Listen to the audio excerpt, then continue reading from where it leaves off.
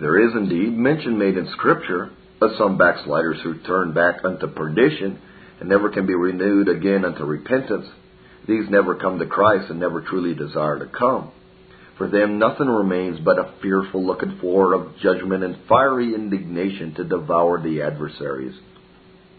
But we read in Jeremiah of the Lord calling upon his backsliding Israel to return. Jeremiah 3:12. And in Hosea, God says, I will heal their backsliding. I will love them freely. Hosea 14:4. This is a most gracious and encouraging promise. And we find, in fact, that God has received great backsliders upon their repentance and has freely pardoned their enormous sins. I believe that the deplorable backslidings of David and his subsequent pardon and restoration were left on record that convinced backsliders might not despair of mercy. And our Lord intimates that Peter, when recovered from his shameful fall, should make it his business to strengthen his brethren. Some of this class may perhaps allege that they are afraid that they never were truly of the number of the Israel of God. That perhaps is a question which you will never be able to solve in this life. But as to the point in hand, it matters not. If you will now come to Christ, you will be received. Come, and he will in no wise cast you out. It is commonly said that men are forward to believe whatever is connected with their own interest. This in common cases is true, but it is also true that when some very great and unexpected good news is brought to us, we find it very difficult to credit it. It seems too good to be true. When Jacob's sons returned to their father after Joseph had made himself known to them and informed him that his son Joseph was alive and governor of all Egypt, the old man could not believe the report until he lifted up his eyes and saw the wagons which had been sent to convey him to Egypt. So the convinced sinner finds it very hard to believe that a free and full salvation is offered to him and that Christ stands ready to receive him and not only to pardon all his sins but give him a sure title to the heavenly inheritance. It seems a thing almost impossible that he should be thus highly favored, and therefore, when he should with humble confidence lay hold on eternal life, he stands parleying, hesitating, and demurring. He is prone to think that there must be some mistake in the business, and that this good news cannot be true, at least in relation to himself. But when the truth stands out clearly revealed, he begins to understand what he never did before, the absolute and perfect freeness of salvation, and how it is that Christ receives the common sinner just as he is, in all his guilt and vileness. Then, indeed, he cannot but rejoice and wonder at the suitableness of the plan of salvation to his character and necessities. That it comes down to his wretched and helpless circumstances and takes him out of the horrible pit in the miry clay and sets his feet on a rock, establishes his going, and puts a new song into his mouth, even praise unto God. Since awakened, convicted sinners are so prone to unbelief on this point, it will not be superfluous labor to offer some cogent reasons to convince such that Christ will not cast off any who come to him, whatever may have been their former character or sins. And I would first mention that all who come are drawn by the Father. No man, says Christ, can come unto me except the Father which has sent me draw him. Those who do truly come are such as were given to him by the Father. All that the Father giveth me shall come to me. Now this drawing of the Father is the fruit of his everlasting love. We love him because he first loved us. And surely Christ will not cast out those whom the Father has loved and given to him and effectually drawn by his grace. But you may be ready to reply, how shall I know that I am of the number given by the Father to the Son? I answer that you need no other better evidence of it than your being willing to come. Surely you know that you did not make yourself willing. If you have come to Christ or are willing to come, I am sure that you will ascribe it entirely to the grace of God. Others, as good by nature and practice as you, remain in love with the world and under the power of sin. Why is this? You must say with Paul, by the grace of God I am what I am. The choice did not commence with you, but with him. You have not chosen me, but I have chosen you. And as Christ concurs with the Father in this drawing, for he says, and I, if I be lifted up, will draw all men unto me. He surely will not cast out the poor penitent whom he has drawn to his feet. No, never. Him that cometh he will in no wise cast out. Again, Christ redeemed by the shedding of his precious blood every soul that comes to him, and the impelling motive which induced him to die for sinners was love, unspeakable love, who loved us and gave himself for us. Can anyone then think or suspect that when Christ sees the travail of his soul coming to him, he will cast him out? It would be like blasphemy to say that he would. No, he delights to see the fruit of his painful sufferings even unto death. It was predicted in connection with the impressive description of his sufferings and death that he should see the travail of his soul and be satisfied. Again, the Holy Spirit is the agent in convincing men of sin and bringing them to Christ. And this Holy Spirit is sent by the Son as well as the Father to accomplish this work. And when it is effected, when the soul is made willing to bow his neck to the easy yoke of Christ, will he cast him out? Impossible. But the honor and glory of the Redeemer is concerned in this manner. God is not glorified in any transaction upon earth so much as in the conversion of a sinner. There is a joy in heaven that the repentance of one sinner, more than over 99 just persons who need no repentance. And every redeemed and renewed soul is a jewel in the mediatorial crown. We may learn the willingness of Jesus Christ to receive sinners, not only by his frequent gracious declarations, but by his conduct in regard to such as applied to him. Christ's personal ministry was confined to the people of Israel, and when he sent out the 12 and afterwards the 70, their commission was restricted within the same limits. Yet when a woman of Canaan came to implore his aid, he did not reject her, though she was descended from an accursed race. At first, indeed, he seemed to give her a repulse, but it was intended only to bring more clearly to view the strength of her faith. And his address to her in the end is truly remarkable. O woman, great is thy faith. Be it unto thee as thou wilt. And when the centurion, another pagan, applied to him to come and heal his child, he did not reject his suit because he was a heathen, but said of him, Verily I have not found so great faith, no, not in Israel. When the vilest sinners and publicans and harlots came penitently to his feet, he rejected none of them, although his gracious intention to such greatly injured his reputation in the view of the scribes and the Pharisees.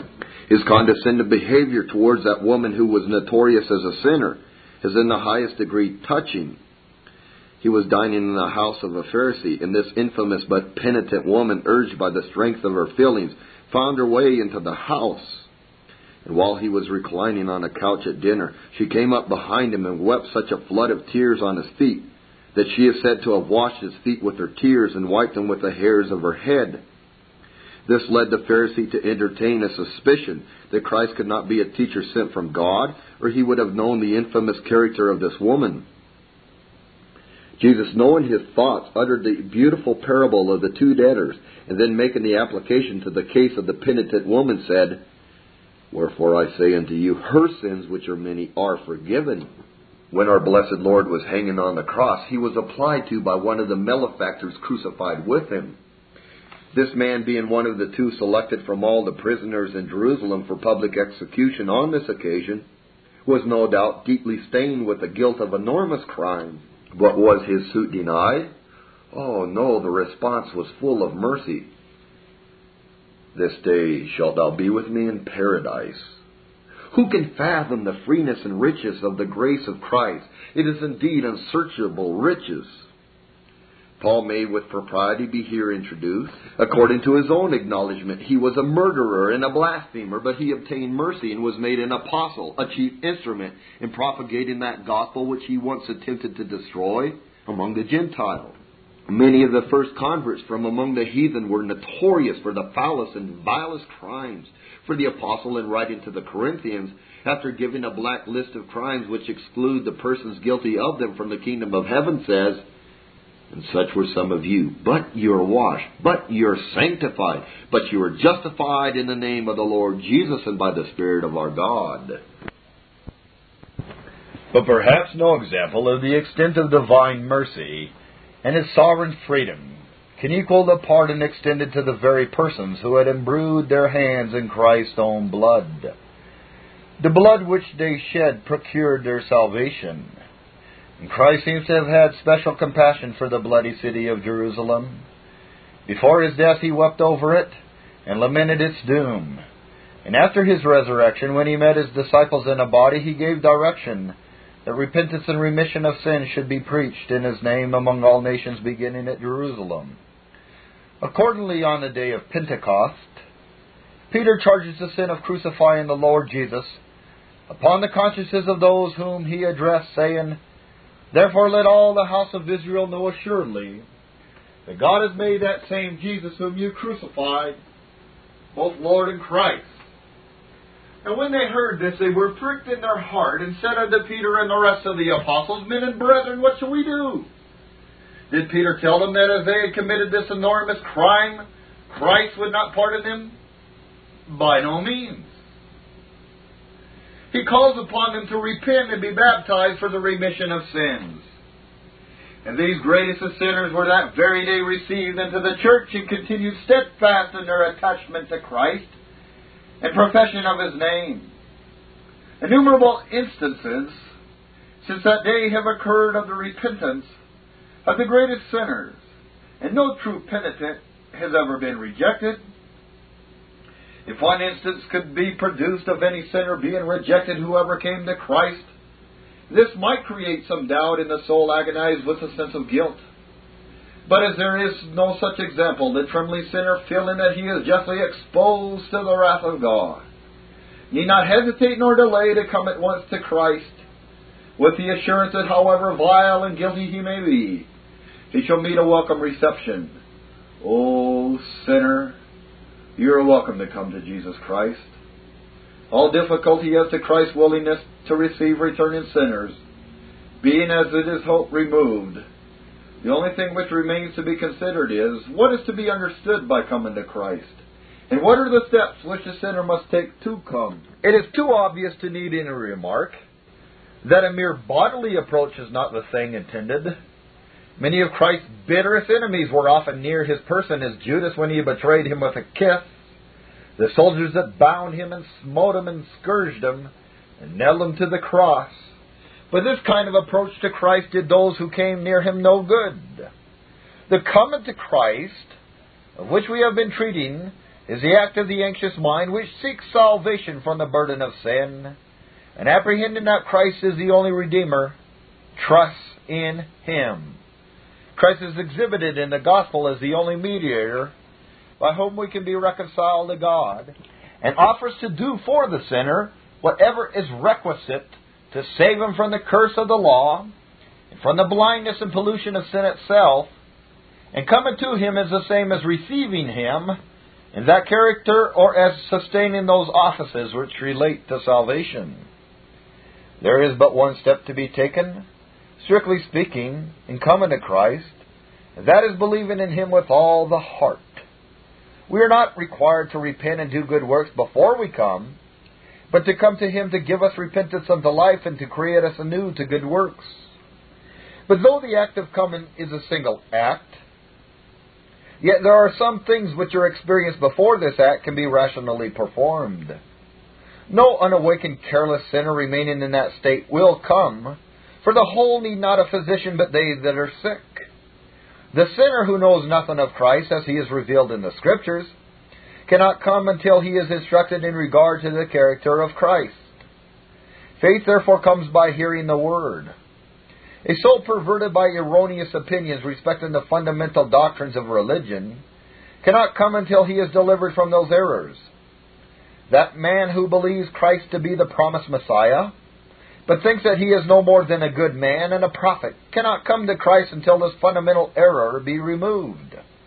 The soul that truly comes to Christ must be persuaded that He is indeed the Son of God and possessed of divine perfections. The soul convinced of its sin first seeks Christ as He is an atoning priest. That which it wants is a pardon of sin and reconciliation with an offended God. Christ is the great high priest, has offered up Himself as an atoning sacrifice for sin, and as a priest He has entered into the holy place made without hands, there to sprinkle, as it were, His life-giving blood, and to intercede for all who come unto Him. When in His character He is apprehended by the seeking sinner, confidence in Him is produced. It is seen now how God can be just and yet the justifier of the ungodly who believes in Jesus. It is seen that God, having accepted Christ's atoning sacrifice, can receive the guilty sinner into favor and adopt the rebel as a child. These views, accompanied by this trust in the Lord Jesus, as having made a complete atonement for our sins, is the act of coming to Christ. But as a soul that is regenerated feels sin in itself to be a burden, it looks to Christ for a deliverance from all the disorders of the depraved mind. He is therefore received and trusted to deliver the soul from the deep stains of iniquity, and by the light of His truth to guide it in the right way. Let it be remembered that this coming to Christ is not a solitary act of the believing soul. It is one which must be continually repeated. The justified sinner is every moment dependent on his Savior, without whom he can do nothing. As he is at first justified by faith, so he lives by faith, walks by faith, and by faith overcomes all his enemies, and brings forth the fruits of holiness and peace. But some will be ready to say, there is no coming to Christ unless we are drawn, and why then are we blamed for not coming? This is not the language of the truly convinced sinner, for he sees and feels that he is guilty of the damning sin of unbelief, and that he deserves to be punished for this sin above all others, for it is this which seals the guilt of all others upon his soul. Dead in sin, it is certain that he will perform no holy action, but he is still a rational and accountable being. The law of God does not lose its authority to command because we have become sinful. It will never do to plead sin as an excuse for sin, or to attempt to justify sinful acts by pleading that we have an evil heart. This, instead of being a valid apology, is the very ground of our condemnation. If you feel that your heart is thus blinded and depraved, this conviction of your miserable sinful state would humble you deeply in the dust, and induce you to cry more earnestly to God for His life-giving Spirit. Often, however, when Christ sends forth His gracious invitations to believe, He enables the soul by the energy of His Spirit, accompanying the call to come and receive His grace. He accompanies His word with the quickening efficacy, and the dead hear the voice of the Son of God and live. Our whole dependence is on the influence of the Holy Spirit. Paul may plant and Apollos water, but God giveth the increase. Let us now review the truth which has been inculcated. Christ is an able and willing Savior who will in no wise cast out any soul that comes to Him. The grace of God through Christ is perfectly free, that is, He requires no qualification or merit in those who come. They are invited to apply to Him in all their guilt and pollution, that they may from His gracious hands receive pardon and renovation. There is no obstacle in the way of any sinner's coming but what exists in himself. The door of mercy cannot be set wider open than it is. The invitations of Christ could not be more kind and full. The whole blame of the sinner's ruin who refuses to come to Christ will lie at his own door. The only obstacle is his own perverseness and unwillingness. Christ was willing to give life to His greatest enemies if they would come to Him, for He complains, "You will not come unto me that ye may have life." The conversion of a single soul is a work of God only. The same power which caused light to shine out of darkness must shine into our hearts. Creation is the work proper to God only, but conversion is a new creation, and requires power as really divine as that by which the worlds were formed. God has directed the gospel to be preached to every creature without discrimination, and everyone who hears it has a divine warrant to receive it. And if he does, he has a faithfulness of God pledged for his everlasting salvation. As the efficacy of the Word depends on the energy of the Holy Spirit, all Christians should be incessant and fervent in their supplications for the Spirit of grace to be poured out, that sinners may be converted. We have encouragement to hope that the time is coming and perhaps drawing near, when conversions will be multiplied far beyond the experience of former ages, when the Jews as a nation obtain mercy of the Lord, and when all the kingdoms of this world shall become the kingdoms of our Lord and of His Christ. Even so, come, Lord Jesus. Amen. The following set of dialogues is called the Colporteur in the Roman Catholic. It is very informative for many reasons.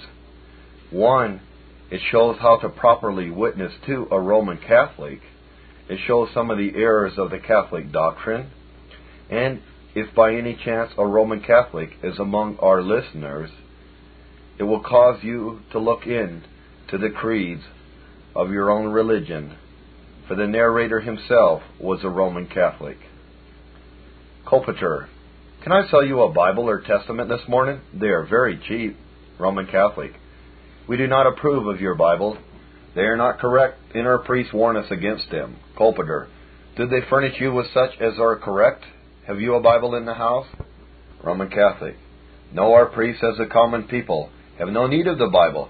They do not know how to interpret it, and reading it would do them more harm than good. He says that whatever is necessary he will teach us, and if we believe as the church believes, it is enough.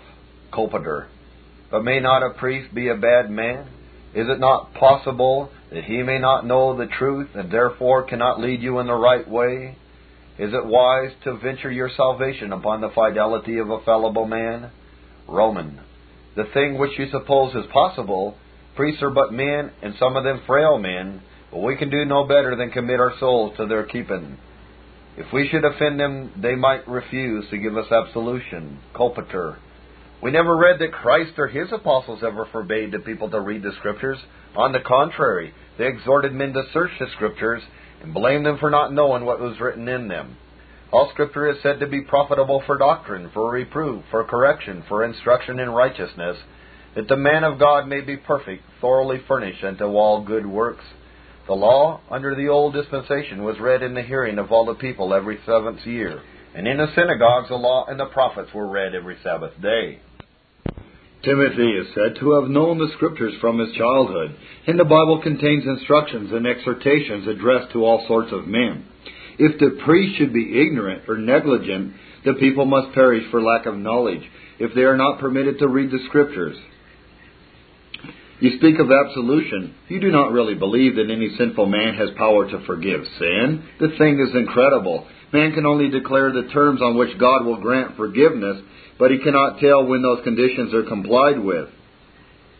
Suppose a man to confess his sins to the priest in hypocrisy, still regarding iniquity in his heart. Can the priest forgive him? Well, certainly not. He can only pronounce a true penitent forgiven. The priest's absolution of an impenitent sinner cannot avail. But friend, you have now arrived at mature age, and have from your infancy been under the instruction of your priests. Do tell me what you have learned about the way of salvation. How shall a sinful man obtain the favor of God, and what is necessary to prepare him for heaven?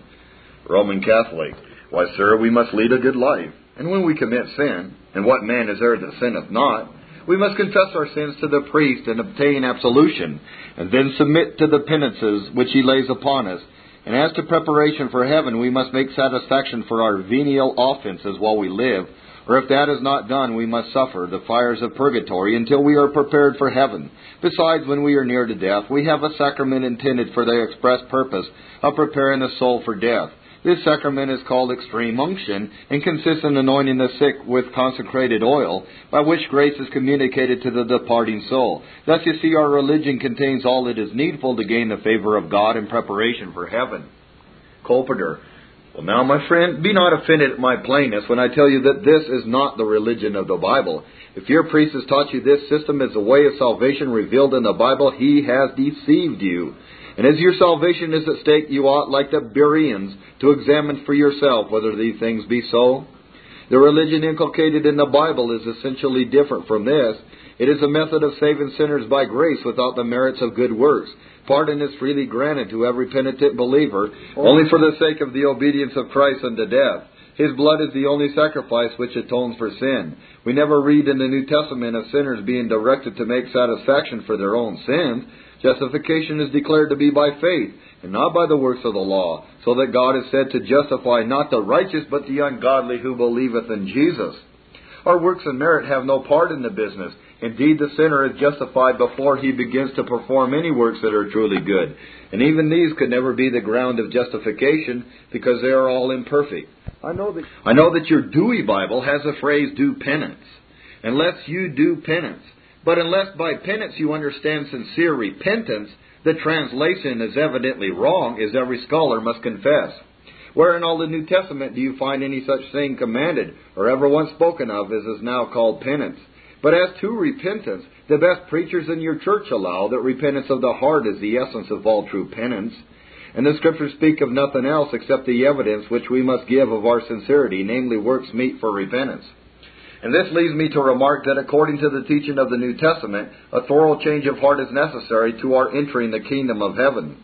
Your priest no doubt has taught you that you are regenerated in infant baptism and that no other conversion is needed. But in the Bible, there is no such doctrine. If all who have received infant baptism were truly regenerated, they would show the evidence of the change in their conduct and conversation.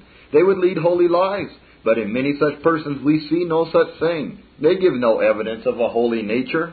But without holiness no man shall see the Lord. Your outward ceremonies and sacraments, as you call them, cannot prepare you for heaven. The Jews gloried in their circumcision, but the Apostle Paul in many places teaches that this and other ceremonies profited nothing. Neither circumcision nor uncircumcision availeth anything, but faith which worketh by love. The new creature. True religion is spiritual, has its seat in the heart, and does not consist in meat or drinks, that is, in outward ceremonies, but in righteousness and peace and joy in the Holy Ghost. What Paul says about the real Jew is equally true in regard to the Christian, for true religion has ever been the same. He says he is not a Jew who is one outwardly, that is only by complying with external ceremonies, but he is a Jew who is one inwardly, and circumcision is that of the heart and not of the letter, whose praise is not of men but of God. And as to purgatory, it is entirely a human invention. There is not one word in the whole Bible that makes the least mention of any such place. Besides, the whole doctrine of making satisfaction for our own sins is unscriptural, and is highly derogatory to the sacrifice of Christ, as though that was insufficient. This doctrine, too, has introduced the most shameful abuses through the cunning and avarice of the priests, who have found it to be a gold mine, certainly a most successful device for drawing money from the people by working on their tender feelings of compassion. Ask your priest to put his finger on a single text in the Bible which speaks of purgatory, and if I cannot show that it is misinterpreted, I will give up the point. And again you say that by the sacrament of extreme unction, as you call it, the dying are prepared for their change. But if the dying person be impenitent, will anointing him with oil save him? But the Scriptures speak of no such sacrament. The custom of anointing with oil was anciently a very common remedy in sickness, and when the disciples were sent forth to heal the sick, they were commanded by the Lord to anoint them with oil as a sign of healing. And James directs the sick to send for the elders of the church, who should pray over them, anointing them with oil in the name of the Lord. But this ceremony or remedy was not used to prepare the dying for death. It was used to preserve them from death by the miraculous healing power which attended it. And here I think we have the true reason why the priests do not encourage the people to read the Bible. It is that they fear lest they should discover that the religion which they teach is not taken from the Bible. And if you go to tradition, you will find nothing like a prohibition of reading the Holy Scriptures in all the writings of the Christian fathers for many centuries. It was always the undisputed privilege of men, women, and children of every rank who could read, to read the sacred Scriptures. Nay, it was always considered an incumbent duty, which no Christian was at liberty to neglect. I must think, therefore, that in taking away the Holy Scriptures from the people, the priests are guilty of an enormous crime. They have taken away the key of knowledge. They have shut up the fountain of life which God had opened for all mankind. There is nothing in the whole Romish system which strikes me as more impious or more unreasonable. This single thing is enough to convince any unprejudiced man that their religion is not true Christianity. If it were, they would be glad to appeal to the Bible for proof of all their doctrines and all their practices. Whereas if a person acquainted with the Scriptures should be brought into a Romish chapel and should carefully attend to all the ceremonies in celebrating Mass, he would be ready to think that he had been introduced into a heathen temple rather than a Christian church. Roman Catholic. You have your way of thinking and I have mine, and we are not likely to convince one another. We live in a free country where every man has an equal right with others to form his own opinions and be of what religion he pleases. Yet though I believe firmly in the old Mother Church as being the only true church and the only safe way to heaven, yet I must confess I never could see the reason why the Scriptures are kept from us. Dialogue number 2 between the colporteur and the Roman Catholic. Roman Catholic. I do not like any of your novelties in religion. I am for following the good old way. Yours is a new religion, only about 300 years old. But ours is more than 1,800 years old. Ours has come down in a right line from Christ and His apostles. Yours began with Luther and Calvin. Colporteur. Did you never hear, friend, that Paul predicted that there would be a great falling away before the end of the world? Suppose now that apostasy to have taken place, and suppose some pious men, by reading the Scriptures, to have discovered that the church was become corrupt, and should endeavor to bring the people back to the religion inculcated by Christ and His apostles, which ought to be called the good old way, the errors and corruptions of an apostate church, or the doctrines and worship of the New Testament restored. Certainly the latter. Now this is precisely the case. Your church has evidently departed from the Scriptures, and we are endeavoring to bring the people back to the true religion, which by degrees was forsaken by the whole Roman Catholic Church. Popery then is the novelty, and Protestantism the old religion of the Bible. I have here a book with this very title, Popery and Novelty, and the things is proved by undoubted testimonies that a large part of the Romish religion has sprung up long since the times of the apostles. Catholic. I never can believe that Christ would leave His church to apostatize, for He has promised that the gates of hell shall not prevail against it. Colporteur. Certainly the church of God will never become extinct. If it becomes corrupt, it will be reformed and restored to its primitive purity. And God is accomplishing something of this kind now. He has put it into the hearts of many to search the Scriptures, and they have found that the Romish Church and also the Oriental churches have become very degenerate. Still there has been a seed to serve Him. In the midst of corruption, a few faithful souls have been found who have testified against the errors and sins of the time. And in sequestered valleys, a people have lived who continue to profess the true doctrines of Christianity. They have been long and cruelly persecuted, but not exterminated. These held the same doctrines as the reformers whom God raised up in these latter ages. The Jewish church fell away to idolatry in the time of Elijah, so that he thought that he alone was left of the worshippers of the true God. But God informed him that there were 7,000 who had not bowed the knee to Baal. A similar defection took place in the time of Manasseh and Ammon, in which time the Scriptures were unknown among the people, as we learn from the fact that the book of Moses was found among the rubbish. And the pious young Josiah, when he heard it read, rent his clothes and expressed the utmost grief, because the prescriptions of the divine law had not been obeyed for a long time. As it was then, so it is now with the Romish Church. The Scriptures, though not lost, are kept back from the people by their priests and prelates. They are kept in ignorance and have no opportunity of judging whether what their friends teach them is agreeable to Scripture or not. Now certainly this is not a safe condition to rest in, but my object in seeking this conversation was not to enter into any dispute, but to have a serious discourse about vital piety. If your religion is right, it brings those who receive it to love God supremely and to love their fellow men. The question then which I propose for your consideration is a personal one. It is simply the question which our Savior after His resurrection propounded to Peter. Simon, son of Jonas, lovest thou me? I put it to your conscience. Do you feel a sincere love to the Lord Jesus Christ? Catholic. To be sure I do. Do you take me for a heathen or a reprobate that you ask me, a Christian man, such a question? Colporteur. I mean no offense, but a mere profession of love with the lips is easily made. Christ said of some that had a high opinion of themselves, I know you that you have not the love of God in you. And He also said to His disciples, If ye love me, keep my commandments. He that hath my commandments and keepeth them, he it is that loveth me. Do you then obey from the heart all the commandments of God? One of these commandments is, Thou shalt not make unto thee any graven image or any likeness of anything that is in heaven above or in the earth beneath or in the waters under the earth. Thou shalt not bow down to them nor serve them. Now it is a notorious fact that in all your churches you have images and that you bow down to them and worship them. Catholic. I have the 10 Commandments in my catechism at home, but there is no command forbidding us to worship images. You Protestants must have invented this to impose on the ignorant. Colporteur. Here is a plain evidence of the craft and dishonesty of your priests. They have left out almost the whole of the second commandment of the Decalogue and have made one commandment out of the first 2. And that they might make out the number 10, they have divided the 10th into 2. Catholic. I never can believe that any of our priests would change the Word of God or leave out any of the commandments of God. If you could convince me of the truth of what you say, it would go further to shake my faith in their honesty than all that you have yet said. But it cannot be. Here is a catechism which has the 10 Commandments, and there is no prohibition of worshipping images. The first is, thou shalt not have any other gods before me. And the second commandment is, thou shalt not take the name of the Lord thy God in vain. For the Lord will not hold him guiltless that taketh his name in vain. I wonder at the effrontery of men that in the face of day will make so heinous a charge against our priests. They certainly break the commandment that says, thou shalt not bear false witness against thy neighbor. Colporteur, I admit that the charge is a grievous one, and if it is not true, I will consent to be considered a false accuser. You admit that the Dewey translation of the Bible is correct? It was made by Romish priests, and is a version in use among you, as far as you have liberty to read the Bible. Then, friend, I have a copy in my leather bag, and you shall read for yourself and compare what is there written with the commandments which you have in your own manual.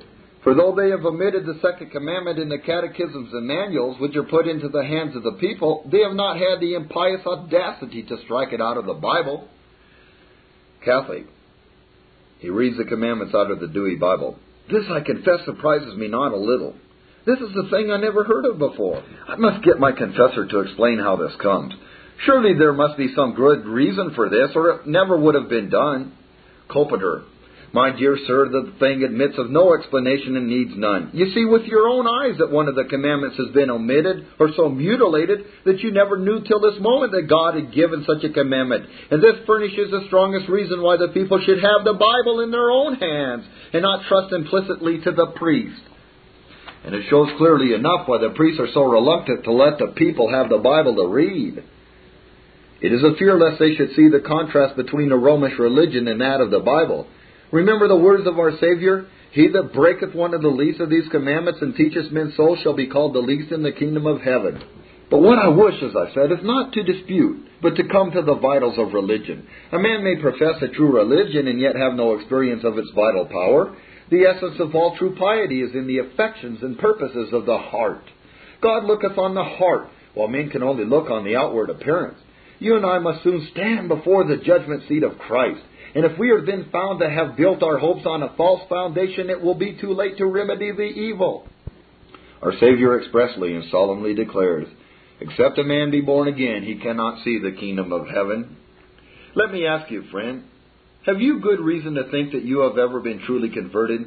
You talk of your penances and of the priest's absolution, but believe me, no human priest ever had power on earth to forgive sins. And be assured that without repentance towards God and faith in our Lord Jesus Christ, you must perish. He that believeth not is condemned already, and the wrath of God abideth on him. Catholic, you preach very well, but I'm not going to forsake Mother Church and marry the Mother of God and all the saints for the heresy of Luther and Zwingli and such like. Colporteur, I do not wish you to have anything to do with Luther and Calvin. What I bring before you is not taken from them, nor from any other man. It is from the Holy Scriptures, from the words of Christ himself, and from Paul and the other apostles. They all agree in this, that without holiness no man shall see the Lord. And this holiness does not belong to our nature, for we are by nature children of wrath and dead in sin. We must come to Christ by faith that we may have life. And as to the Virgin Mary, I admit that she was a blessed saint. But no mere creature should be worshipped. Show me one text of Scripture which commands us to worship her, or any other saint or angel, and I will join your church, but there is none such. Almost all your religion is the invention of men, mere will worship. Even your adoration of the cross and making the sign of the cross so often is superstitious. There is not one word in the Bible from beginning to end which gives the least encouragement to any such thing. Your religious ceremonies were for the most part borrowed from the pagans, as some writers have clearly demonstrated. This Reformation audio track is a production of Stillwater's Revival Books. SWRB makes thousands of classic Reformation resources available, free and for sale, in audio, video, and printed formats. Our many free resources, as well as our complete mail-order catalog, containing thousands of classic and contemporary Puritan and Reformed books, tapes, and videos at great discounts, is on the web at www.swrb.com.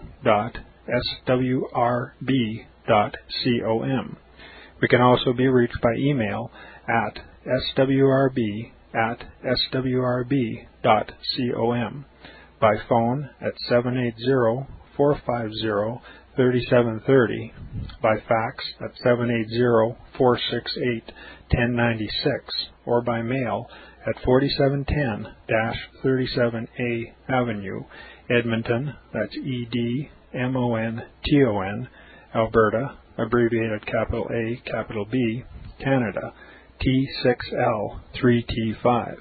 You may also request a free printed catalog.